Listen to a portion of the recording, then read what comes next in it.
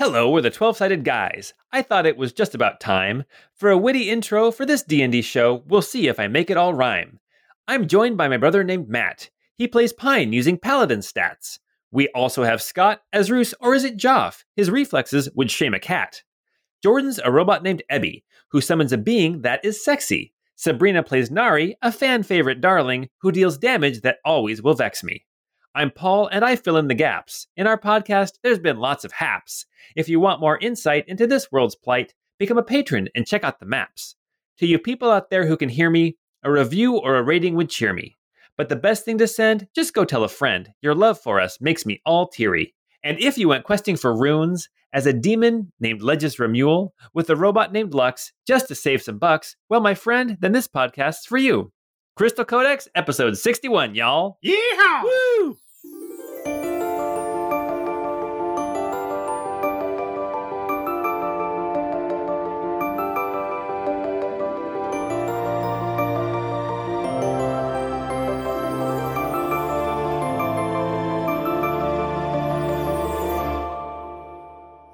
Welcome back to the city of Tabery. Last time we were together, there was a lot of information gathering. Let's see. You guys cleaned up the keggery, stole a bunch of armor and weapons off of some dead people.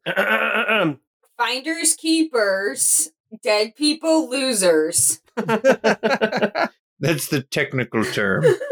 Finders keepers. Well, we learned that term from Librarian Horton way back in the day, too, when Ebby found the Ring of Evasion. All right. So, you guys pried a whole bunch of weapons and armor off of some dead bodies. You cleaned up the keggery a little bit, and then you went out and you started asking some questions of some of these people that you have been capturing. So we had Roos and Ebby went and talked with Ben, the member of the cult that had attacked the castle a few episodes back, the one who refused to take the potion because, quote, he didn't want to die. Some information was gleaned there about where they were from, who their leader was, and I believe it ended with Roos and Ebby kind of realizing that maybe this was all kind of theater and something else was going on. Maybe it wasn't about inevitability at all. Maybe this group of people who attacked the castle were being used by somebody else. Then we had Nari and Pine go and talk with Mordecai, this street preacher who had been preaching inevitability to the people of Tabery. And the first thing that happened when they entered was this preacher, this prophet, Mordecai, shared a message with Nari and Pine from the angel Iramiel himself. The message said something to the effect of, don't bother trying to stop me. Everything that's going to happen will happen. Actually, he did apologize as well in that message for the way that he had treated you guys, saying that he was not himself and that he was driven by basically just a couple of emotions, and that now that he was complete, that he was now apologizing for the way that he had treated you. But he also said, don't bother coming after him. And if you do, that 5 will seek you out. And then you let Mordecai go.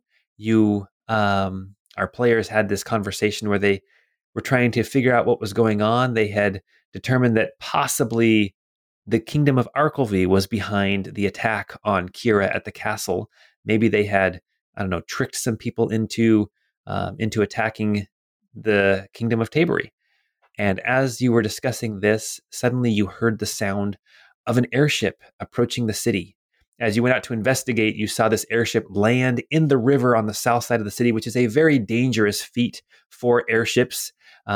Moving water is hard to land in, very dangerous. But this ship, the Angel's Might, landed, managed to anchor itself in the river, and then 2 figures ferried themselves across the river, landed on the pier, and stepped out of their boat as our players were standing on the city wall looking out over this landing. And they saw a woman with long hair, with spectacles, reading a book, wearing a blue robe, as well as this heavily armored figure with a great sword, dark armor, a fur-lined cloak, and they both stepped out, and that is where we stopped last time.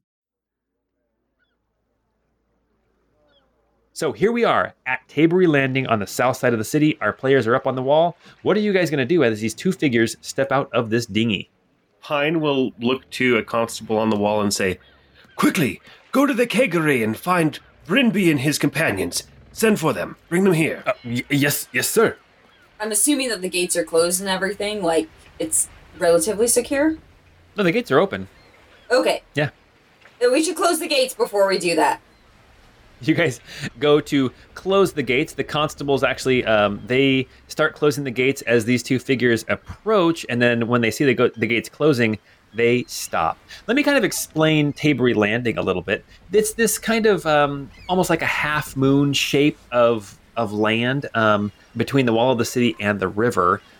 It is cobblestones. There are some booths and some little shacks set up. There's also a couple of houses out here. Some people have shacks that are kind of like built up against the city wall. What happens oftentimes is that they will close the city gates at night and people might take the ferry across and be stuck outside. So they will sometimes stay here outside of the city before the morning when the doors open back up, and then they're able to go into the city. So there's like little scaffolding sometimes, and little shacks that are put up against the wall. There's random crates and things from people that have like shipments that have come in from the south. There are people usually milling about. Right now it's relatively empty for some reason, but you do see these two figures. They start to approach the gate. The gates close and they stop. They look at each other and they start to, it looks like they're talking to each other. Who goes there? "What's all this then?" You guys call down from the city wall.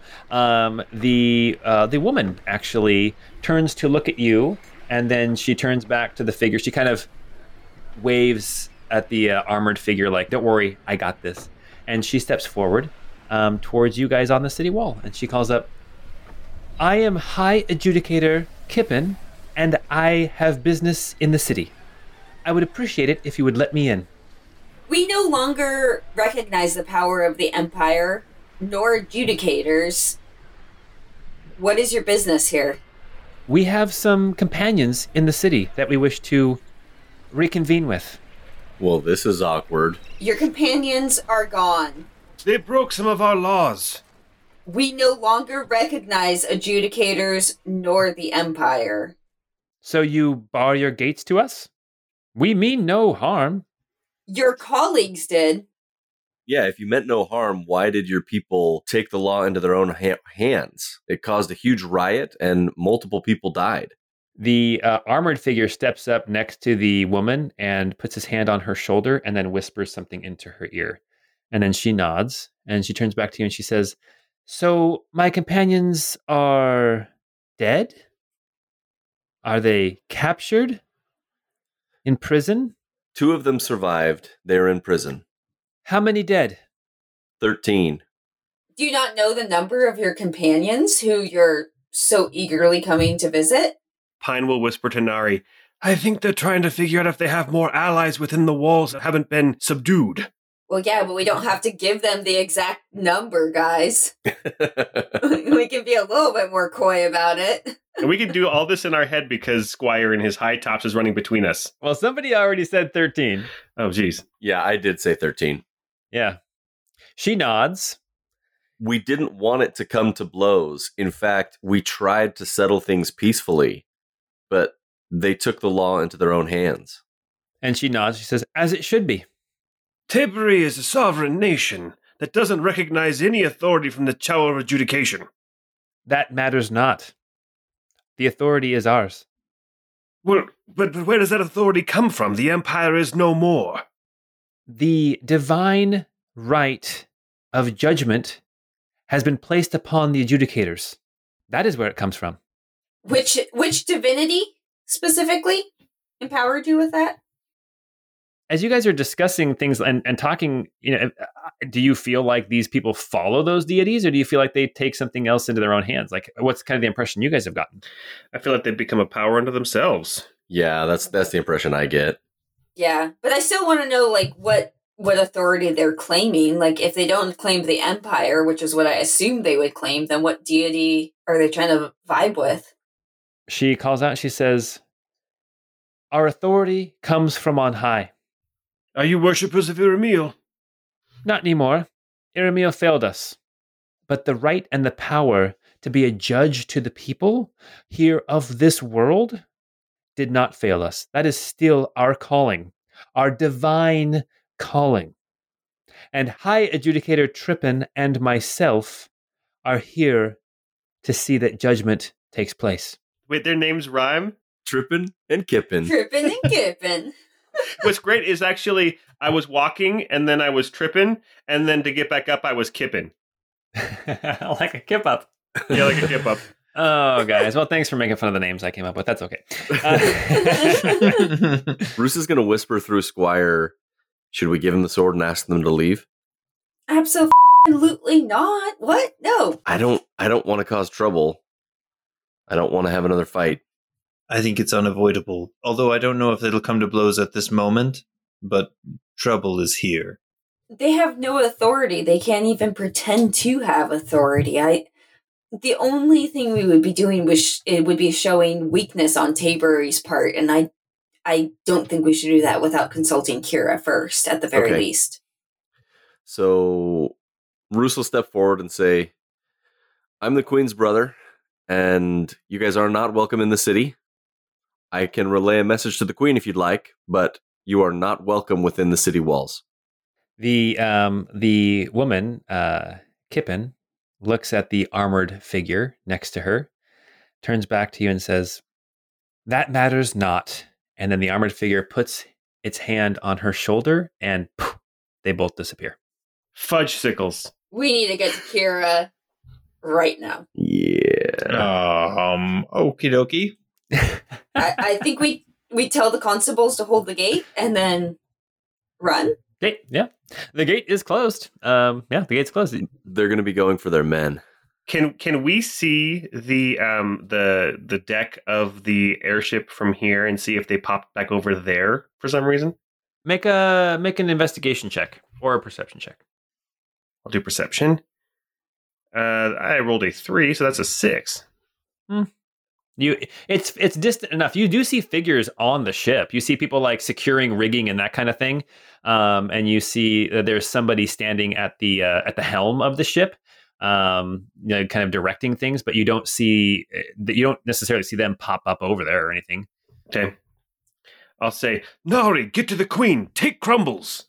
You are just constantly trying to get Nari to go. Nari back. will absolutely jump on Crumbles and ride to the keep as fast as possible.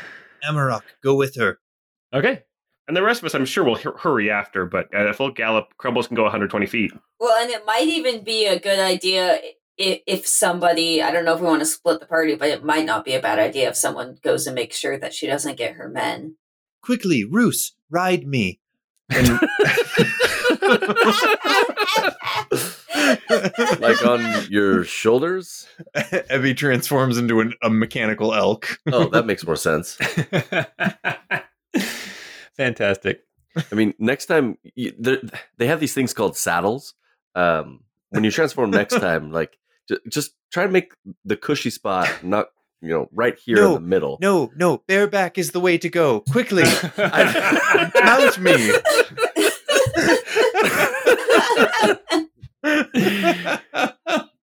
Oh god. All right, so you guys are then racing through the streets to get to the Tower Keep to go speak with Kira. All right, as you guys go into the city. Wait, point of order. I don't know if Pine got on a mount. I gave my mount to Nari. Pine did not get on a mount. My Beekaboo's around somewhere. Feathers. Here, boy. Girl, boy. Whatever you are. Okay. So here's the deal. Nari is riding an Aurora Borealis colored Aileton with a crystal horn on its nose. Roose is riding a majestic robotic elk and bouncing so uncomfortably. It's not that bad. And Pine is riding a giant penguin. Oh my gosh. I'm riding a giant penguin that doesn't know to trust me yet. Yes. I'm like Napoleon Dynamite at the end of the movie when he's riding that horse and it looks like he's going to fall off. Apparently, hey, you know what? I actually listened to the commentary on that movie. Apparently, right when they cut it, he fell off right after that. Like he literally did fall off. I think that's what I remember that's listening awesome. to. Yes, he said, yeah, he was out of control on that horse. All right, yeah, you guys race through the city, and you managed to get to the castle very quickly. When you approach the gates of the castle, you see that the who you can only assume was Ambassador Miro and his contingent is no longer there. And when the guards at the castle see you approaching very quickly and recognize who you are, they open the gates right away and let you in, close them right after you. And you, I imagine you dismount and head right up into the Tower Keep to speak with Kira.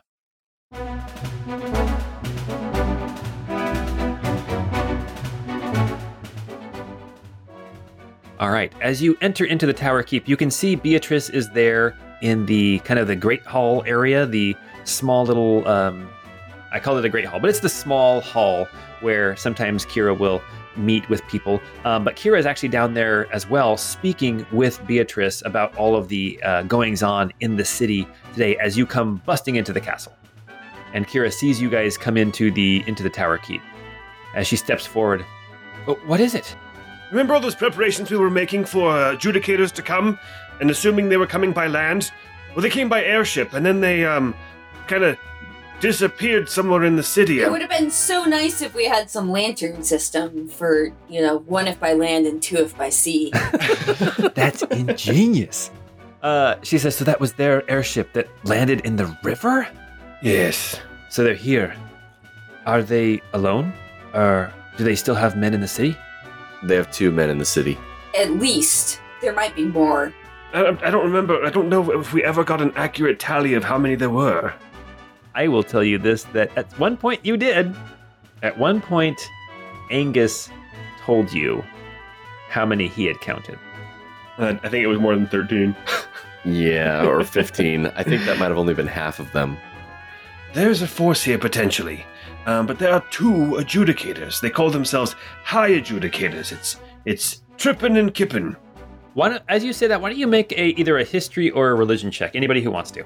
Ooh. Pine rolled a 15. Roos got a nat 1 for a 5. Nice. Now you got a 12. Ebby got a nat 20, but because he has a -1 on his intelligence, he got a 19. As you guys, the 2 who got a 15 or above, which would be Pine and Ebby, with your natural 20, which is actually 19, that's hilarious.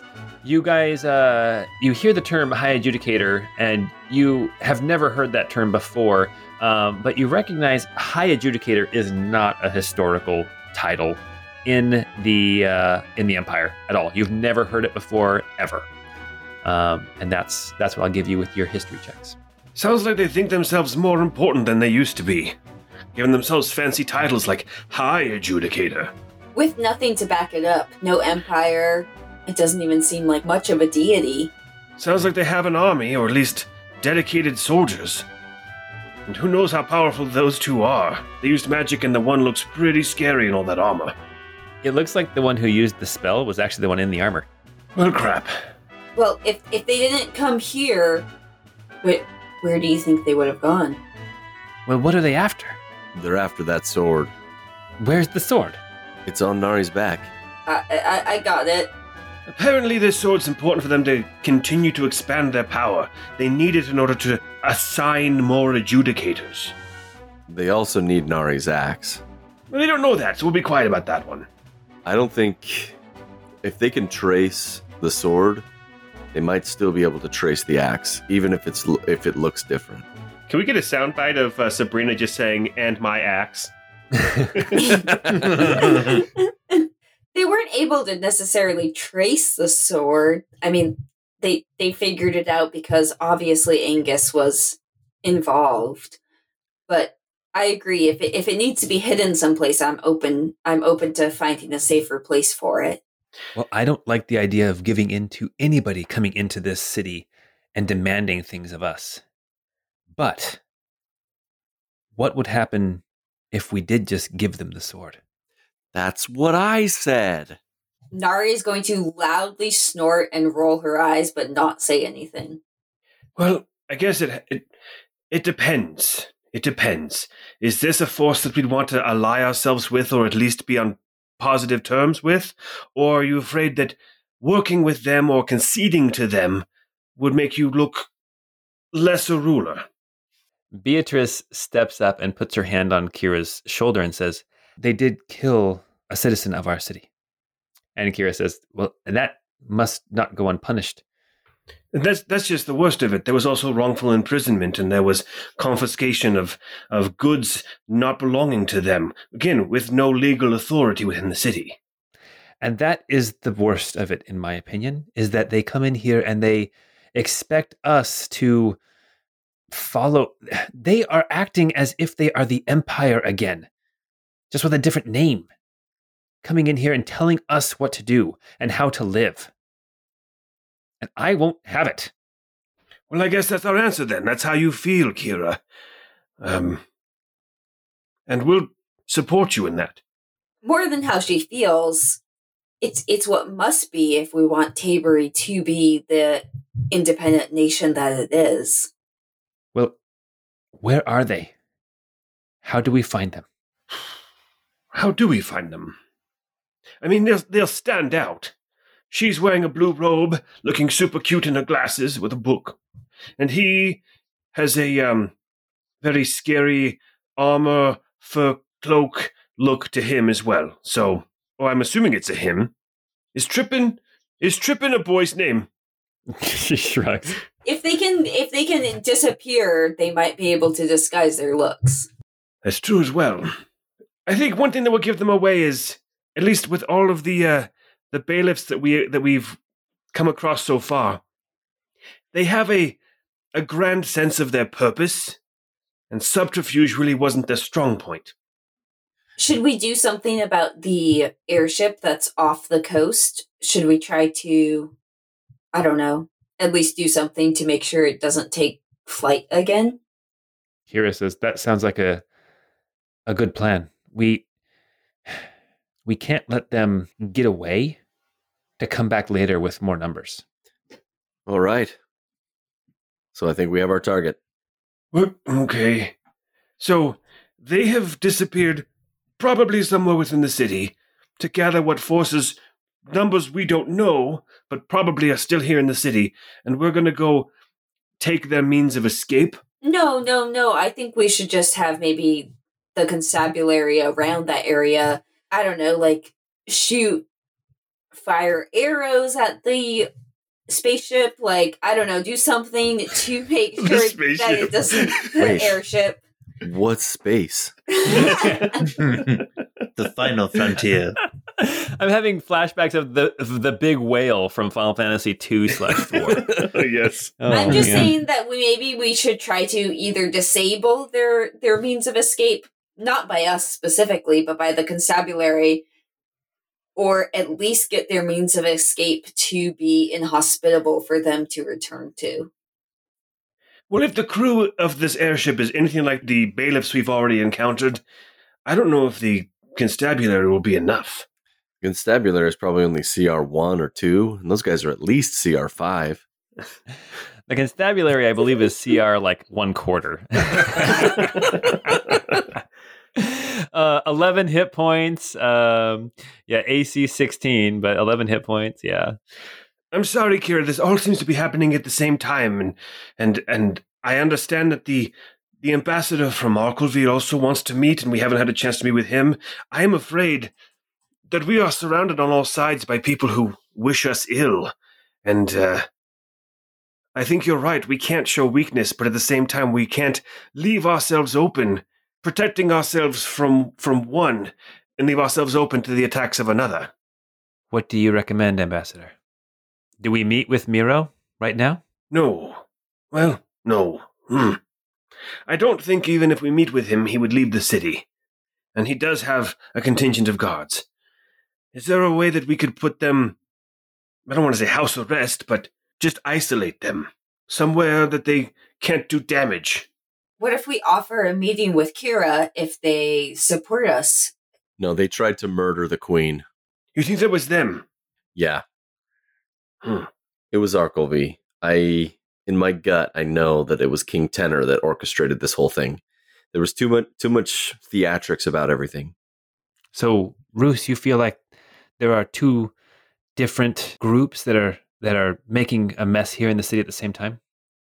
I don't know that these adjudicators want anything to do with you in particular. They just want this sword, perhaps the axe if they know that it's here.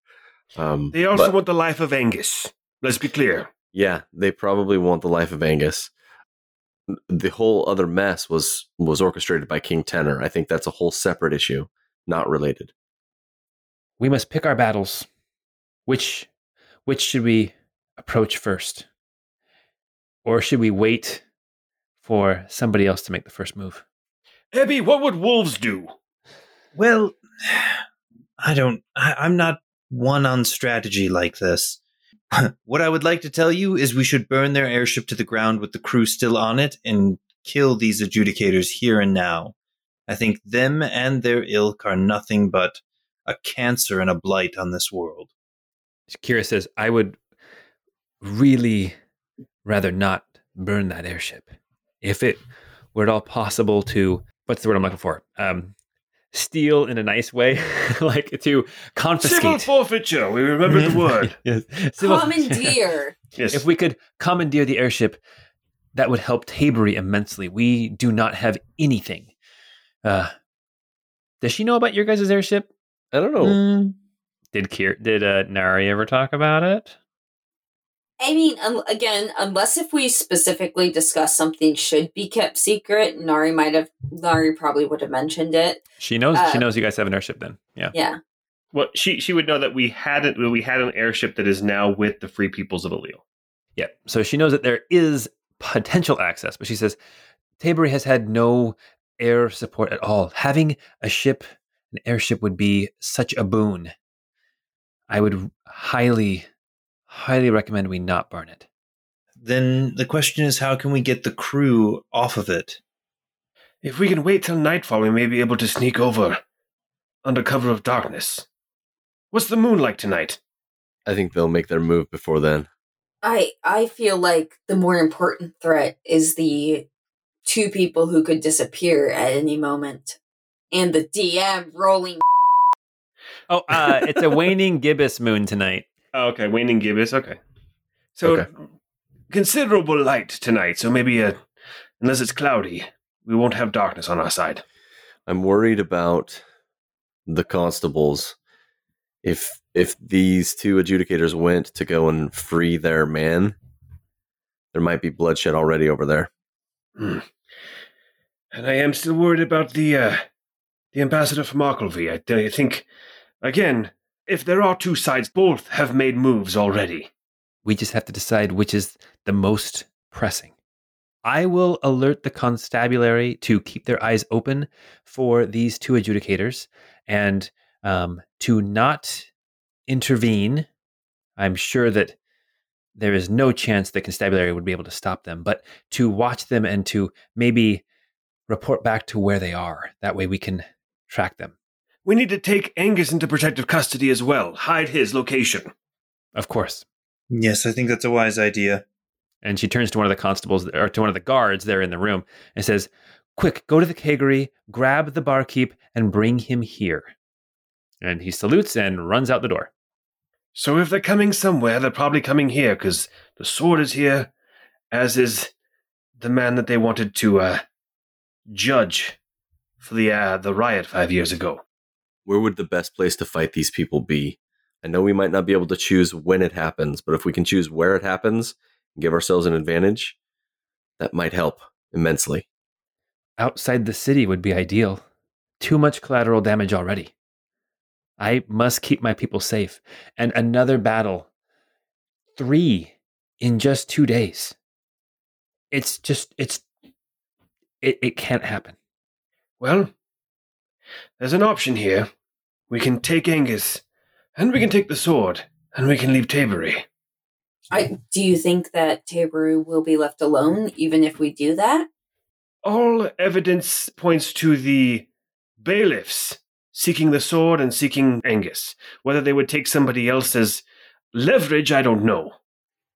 I think that, and I could be wrong, I think that Tabery may be doomed if we were to pull out.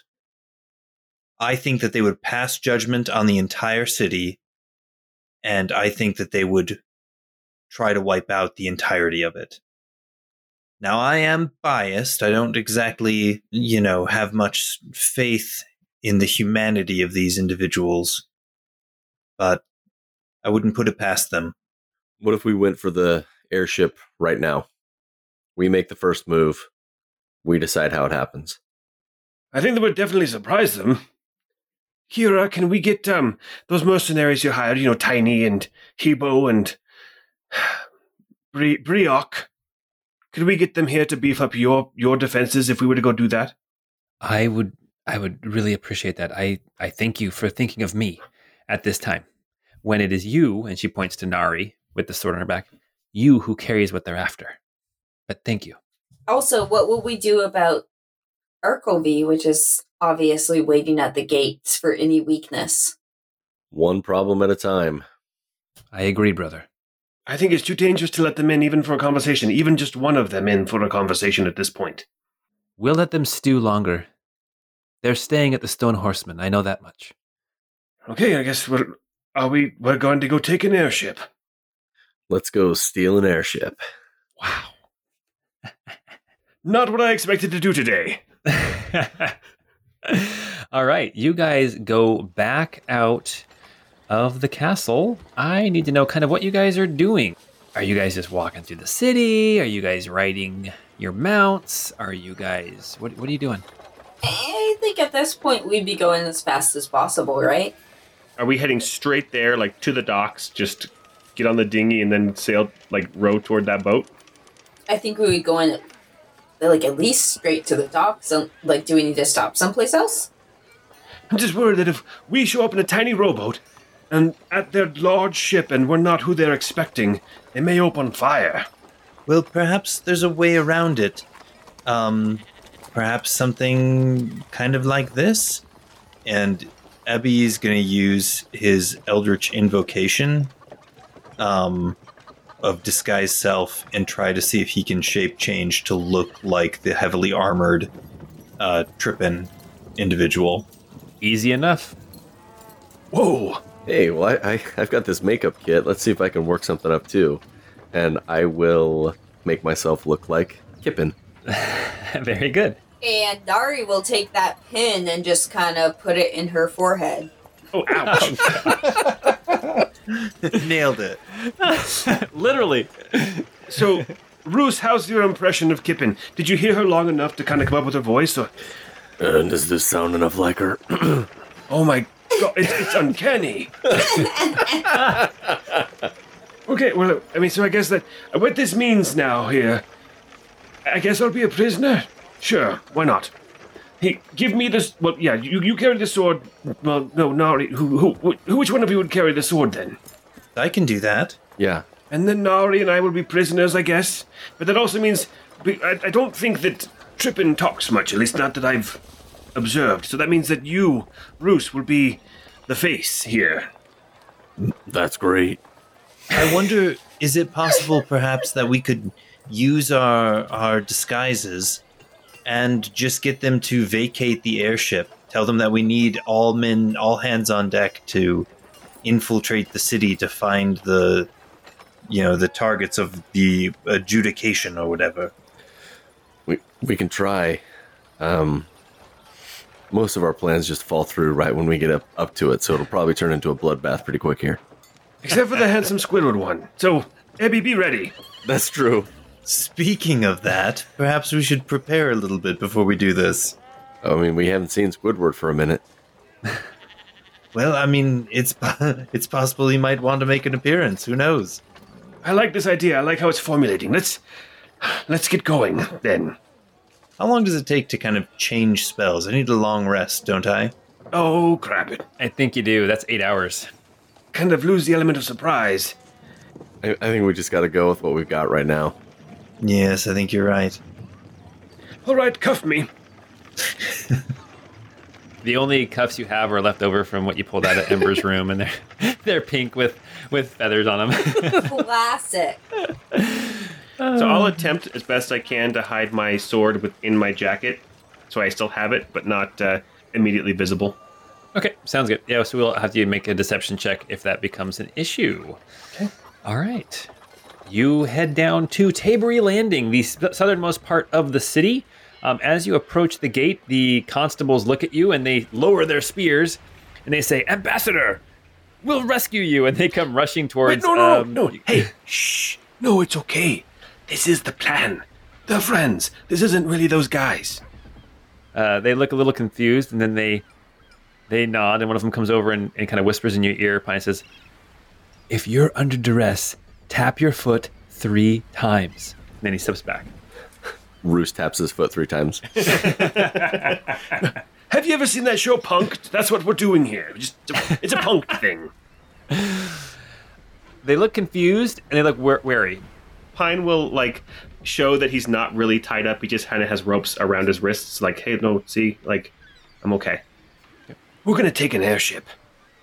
Oh, Ambassador, if you need anything, just call. We'll get there as soon as we can. And do you have any healing potions? More than anything, don't let anyone from the city come to us on the airship. Hey, we chatted with Gerard. We got tons of healing potions. Oh, that's right. Because when I rolled my hit dice for my short rest, I only got 19 hit points back, so I'm still almost 20 hit points down. They have no healing potions. Well, I guess we'll see what happens. All right.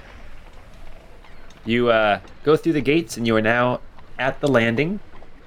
And you can see the dinghy that they had rowed up, that you can see it still tied off to the pier. People are moving around out here. They are there's people hawking their wares and things like that. Somebody's selling some apples, or actually it wouldn't be apples, they're out of season. Somebody's selling, I don't know, what's in season in the spring? Honey, flowers, stuff like that. Leftover turnips from the winter. Yeah. So there's some food and things. Garlic. Sure. Early girl tomatoes. Baby chicks. Somebody's like, "Hey, it's chicken season. Go to Wilco and get your chicks." Anyway, sorry. I keep getting ads for chicks from Wilco, and my kids keep saying, "We need to get chicks." And we say, no. Anyway, all right. So there is the dinghy. All right, toss me roughly into the dinghy. Make it look good. As you wish. Roos will kind of push him. And I'll be like, "Whoa!" and fall in.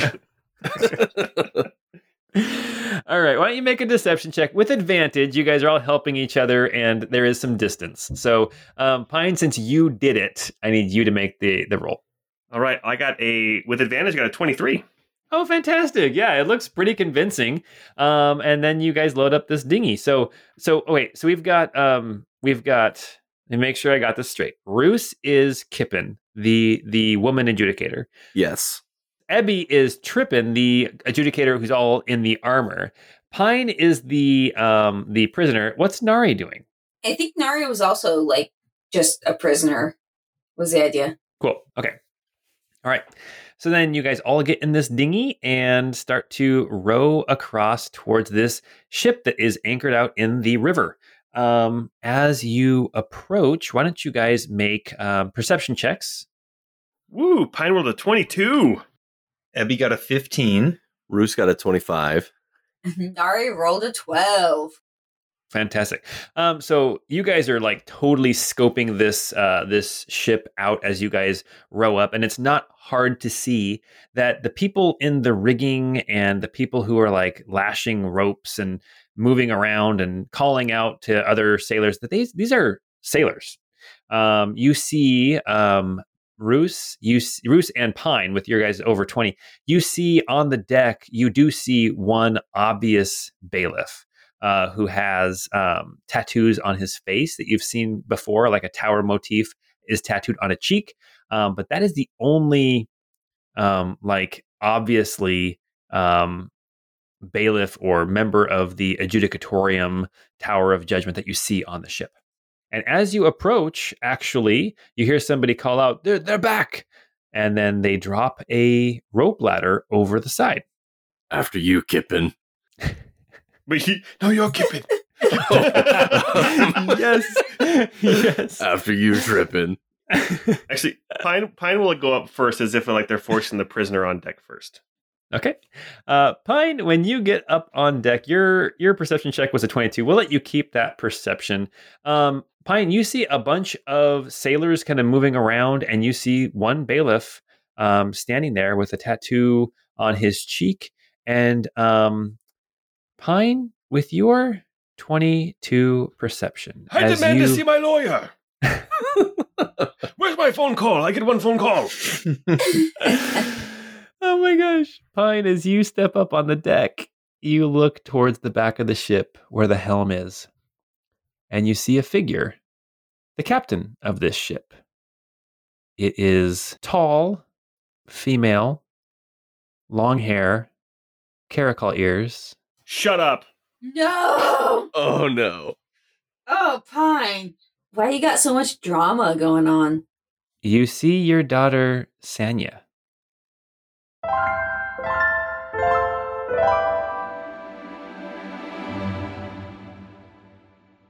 Little kitten. She is far enough away that she can't hear you unless you call. The ship is probably about 70 or 80 feet long. It's big. Mm-hmm. And you guys, actually, I should have explained the airship a little bit better. As you guys actually have had some experience with airships now, and Pine, you've been on ships. This ship is a warship. Like, this is an airship that was built for battle. More than likely, this was an Imperial airship back when the Empire still existed. Yeah, okay. Oh, geez. So it's a big ship, and she is standing at the helm, and she has not noticed you yet. Okay.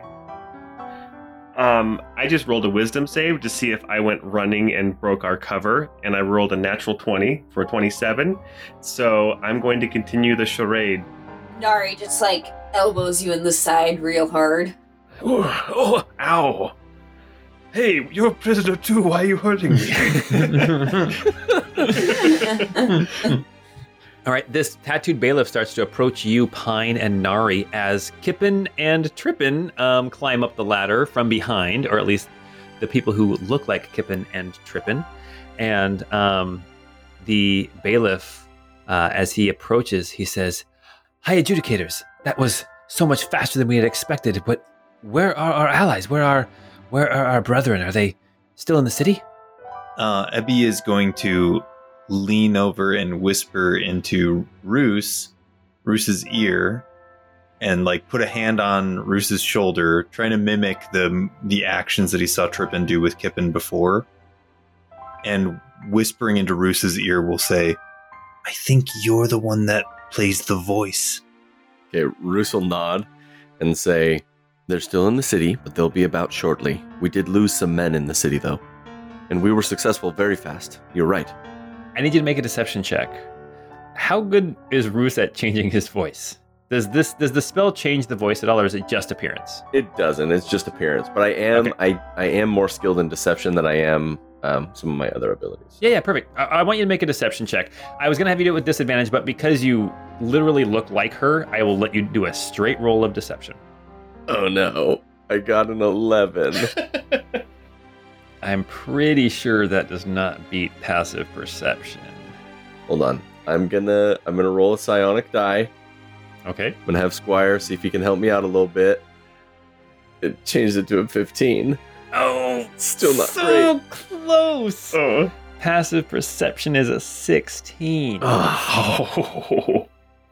As you open your mouth and start to talk, instantly this guy's sword is in his hand, and we are going to roll initiative.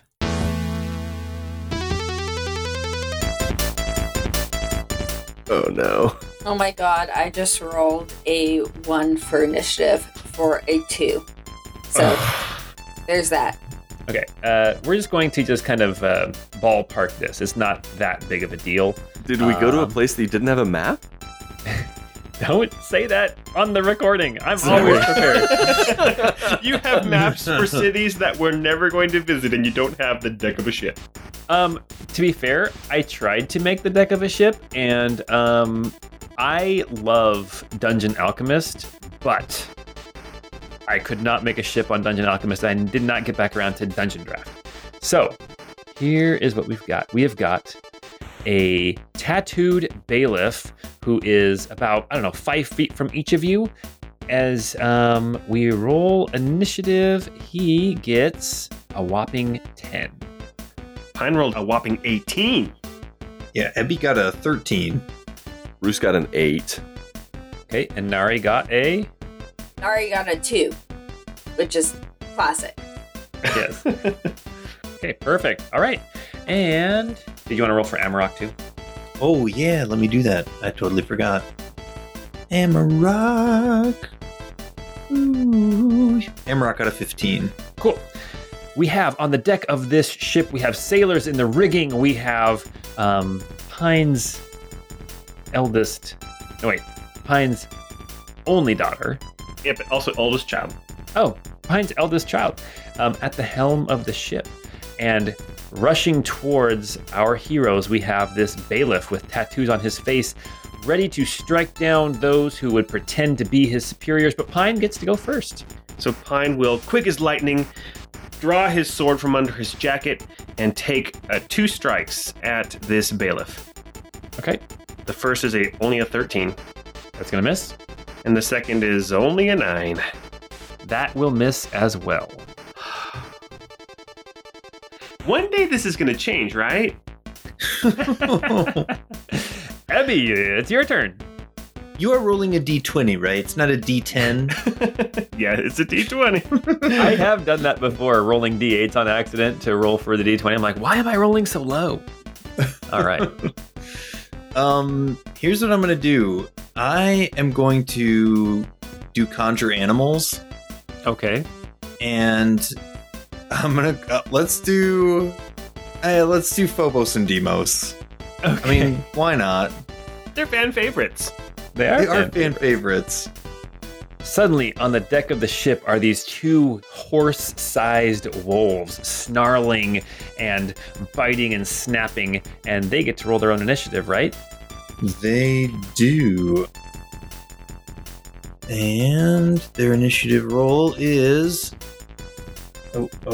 16. Okay, so then they will get to go. So it's just going to be an Ebby chunk. They don't get to go this turn because you already missed their turn. That's They fine. will go, and then Amarok will go, and then you will go. Cool. Sounds good. All right, so they show up. Anything else that Ebby's going to do? I think I'm trying to see if there's anything from a bonus action standpoint that would make sense. I think at this point, no. I think we'll hold off on anything else. Okay. All right. Let's see. Hex is a bonus action, right? Yeah, I guess. Well, let me look at that. I'm not saying you're gonna hex him. It's his turn. Yeah. Oh, yeah. It is. It is a bonus action. Yeah. Nari, this tattooed bailiff, casts hex on you. He points his sword at you. Suddenly, you feel kind of this drain to your strength as he then rushes in and attacks you twice. I just need to know, Nari, do you have full hit points right now? I do, yes. Ah, you are lucky then. 2 attacks. One is a 12, but the other is a natural 20, which means you are going to get hit for 2d6 worth of greatsword plus an extra d6 of fire, all doubled, plus 3. So here we go. 24 damage. 12 of that is fire damage. I don't love that. Okay, but that is his whole turn. Roos, it's your turn. I'm gonna try something. I'm gonna cast Charm Person on him, Oh, okay. and a DC 14 Whiz save. He has magic resistance as well, so it didn't matter. He was going to have advantage anyway, and he Okay. rolled a natural 18. Okay. So he is not charmed by you at all. This is one of those true believers that has the tattoos on his face and is snarling to strike down these non-believers, I guess. Okay. Well, Is that your whole turn? Then I will bonus action disengage from him and step away. Okay. All right. Nari, it's your turn. Okay, Nari is going to swing with her axe. That is oh my god, it's a 15 to hit. That will barely miss. Oh my gosh. Okay. And then she will swing again with a 20 to hit. That will hit. Okay, perfect. So that does 12 damage, and then she is also going to basically just try to disarm him, so he needs to make a 15 or higher DC throw. Is that strength? Yes. Yeah, it's strength. Yeah, he rolled a 12. And Cool. so he actually, you disarm him. And she also does an extra 6 damage. Yeah, okay, awesome. You disarm him, and then his sword flies out of his hand. It is now on the ground between the two of you. What would you like to do?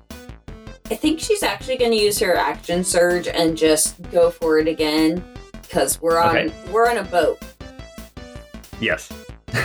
Oh my gosh. So 14 to hit doesn't hit. And then a 20 to hit again does hit. Yep. So that will do an extra 11 damage. Nice. Okay. Pine, it's your turn. Back up to the top of the round. Okay, so seeing this guy's sword on the ground, Pine is going to kick it away, maybe even off the ship. Yeah. Okay, over the edge of the ship. Yep. Just it's gone. Yep, sword is gone. And then I'm going to take 2 attacks against him. Okay. The first is another 9. The second is a 22, though, Okay, perfect. That'll hit. for 12 damage. Okay. Hey, I'm just going to throw it out there, Pine. If you just kicked a flame tongue sword off this ship, I'm going to be very sad. Well, we fought these To guys be before. fair, you already have 3 of them, 3 of this exact same sword up in your in your house, and also Okay. it seems like it's more of a magical effect that he has as opposed to his sword having it. Okay, Yeah, Paul didn't fair mention any enough. of those great swords being magical, so okay. Yeah, so I'm just kicking it off. It's gone. But yeah, so I 12 damage. And that is my whole turn. Perfect. Phobos and Deimos. Woohoo! They're just gonna rush on in like the good pups that they are, and go ahead and have some attacks on this boy With advantage. with advantage. All right, so Phobos, 13 for his first, and then let's see, 22 with advantage, That hits. and that will do 12 bite damage. Oh and my then gosh. he needs to make a DC 13 strength save or get knocked prone. He is now prone. Oh my gosh. Good deal. All You guys right. are a lot easier when there's only one of them. And then Demos, an 8, and then with advantage, a 22 also Yep. for good boys, 14 damage. Okay. All right. And just like that, cue victory music.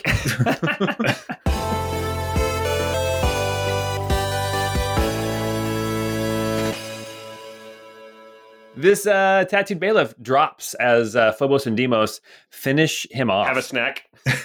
Basically, yeah, his sword goes over the edge. He looks like he's ready to fight with his fists if he has to, maybe cast a spell or something. But Phobos and Deimos leap in, taking the advantage, knock him down, and just maul him. We are going to exit initiative as you stand on the deck of this ship. Sailors are scrambling to get away, climbing up in the rigging, hiding down inside the belly of the ship as the captain of this ship sees what has just happened, comes marching over and calls out, what does she call it? What's all this then? Bruce says, "This one has been judged, I think." Hi, She calls Daddy. it She says, "What the hell is going on my ship?" And then Pine, she sees you. And she says, Father. Little kitten, I looked for you. What are you doing here? I will drop my sword and I will walk to her. You see that she is armored. The clothes that she's wearing, they look nice. They actually look like an Imperial officer's uniform, minus like modified. Kind of like how you have your jacket that was your old Menorese military jacket. Yeah. She has an Imperial jacket that is modified as well. Like the buttons have been replaced, the braids have been switched out, that kind of thing. Okay. Very similar to Pine, only a different color. Okay. I will approach her with my hands empty. My cane's on the ground too, next to my sword. Sanya. What are you doing here? Well, this was my home. I'm protecting it from usurpers. She nods. These adjudicators causing trouble? Don't you know? Are you not with them? I am hired by them, but I am not with them. But they do pay me. And You're an honorable woman. you are an enemy to my charge. What should I do with you, Father? Who's come onto my ship and killed someone under my protection? As Phobos and Deimos are still snacking on this guy. Wasn't me. I did not expect to see you here. I expected to come take the ship and remove their means of escape. I cannot let that happen. Frankly, you're not in a position to take control in this situation. And then Ebby's going to raise his voice to the rest of the crew and say, "This ship has been officially commandeered by the Kingdom of Tabery on orders of Her Majesty the Queen." At that, Sanya draws her sword and says, "Over my dead body." Damn. Kitten, surely you can see that you don't have the upper hand here. And surely you can see, you taught me well enough to know that that does not matter. If your charge is breaking the law, would that also make you a criminal? It depends on whose law you speak of. You are in the Kingdom of Tabery, and they are taking the law into their own hands and disregarding the laws of this land. They are criminals in Tabery. What have the adjudicators done so far that has broken the law? They took over an establishment, they killed a civilian, and their organization has been trying to take the law into their own hands and ignoring Queen Kira, who is the rightful ruler of this land. She says, wow, they did a lot in the 10 minutes since we landed. Are the actions of their men not reflective of them? I landed in this river and I dropped off 2 people under my charge. I must say, actually, that was very skillful flying. I'm very impressed. So she's like 50 at this point. And she says, I've been doing this a long time. That you have, yes. Was that you in the skies, perchance, 5 years ago, flying in one of the crazy storms we had? Dropping off an acolyte and a crate with some tech in it? Yes, that was me.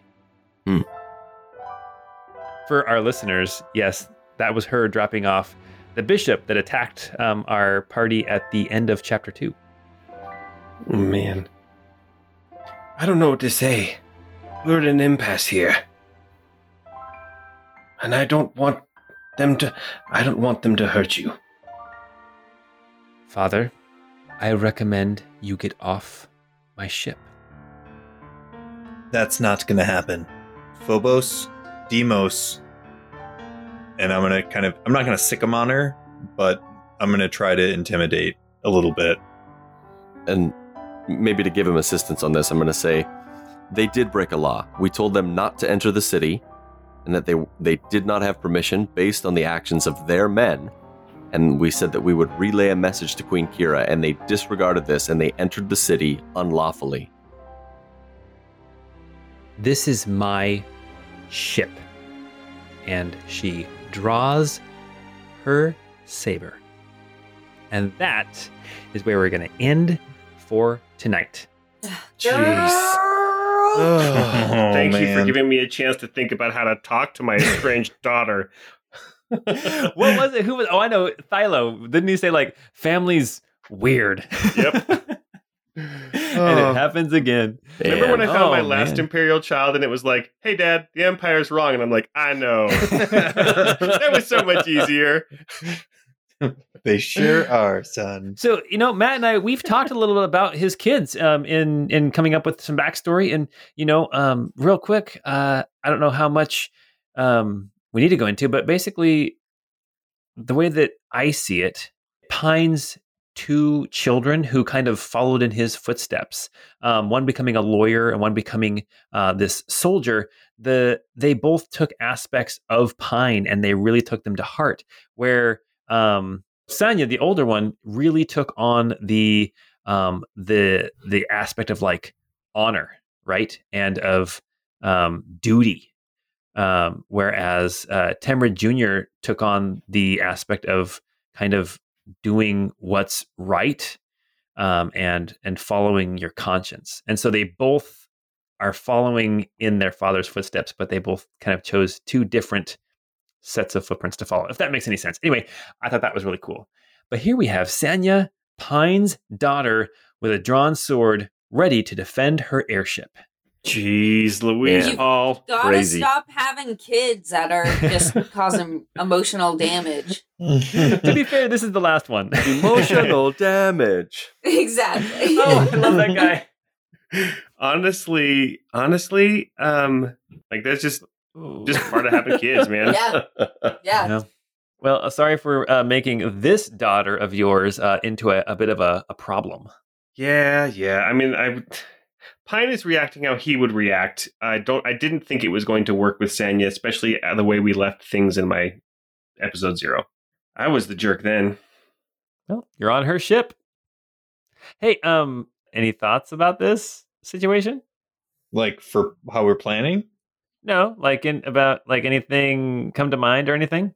Maybe from like, I don't know, episode like 45 or something like that, 40, 43, somewhere around there. Maybe, I don't know, like a certain soothsayer, maybe some Is needlework. Is this the cat with wings and the cowering cat? Oh my god. Paul, you put me right in this position. Paul and I didn't talk about this at all. No, I don't want you guys to think that it is, but God. this is all Paul's masterful DMing. Wow. I'm glad that we're still recording, so this can all be saved for posterity. Yes, this is one of those ones that I'm very proud of that it actually played out, because a lot of them don't. I mean, I feel like that's what's so cool about prophecy, though. Like, that's so fun. Yeah, that's cool, man. That's cool. So here's the deal, guys. Just so you know, it really was, even way back in episode, I think 21, during that vignette, the Angel's Might, that was the ship that dropped off the bishop. And I did specifically say in that vignette that the acolyte was talking. He was like thinking about the skill of the pilot of her skill.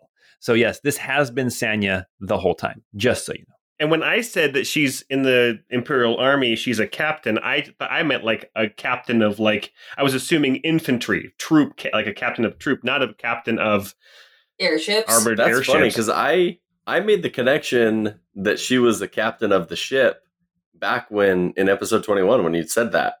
Damn. Oh, Okay. really? Yeah. Oh no, I always just assumed that she was like Pine, that she was like a people leader, not a ship captain. Interesting. Same. Yeah. It's good. All right. Well, very good. Hey guys, thanks for playing. That was fun.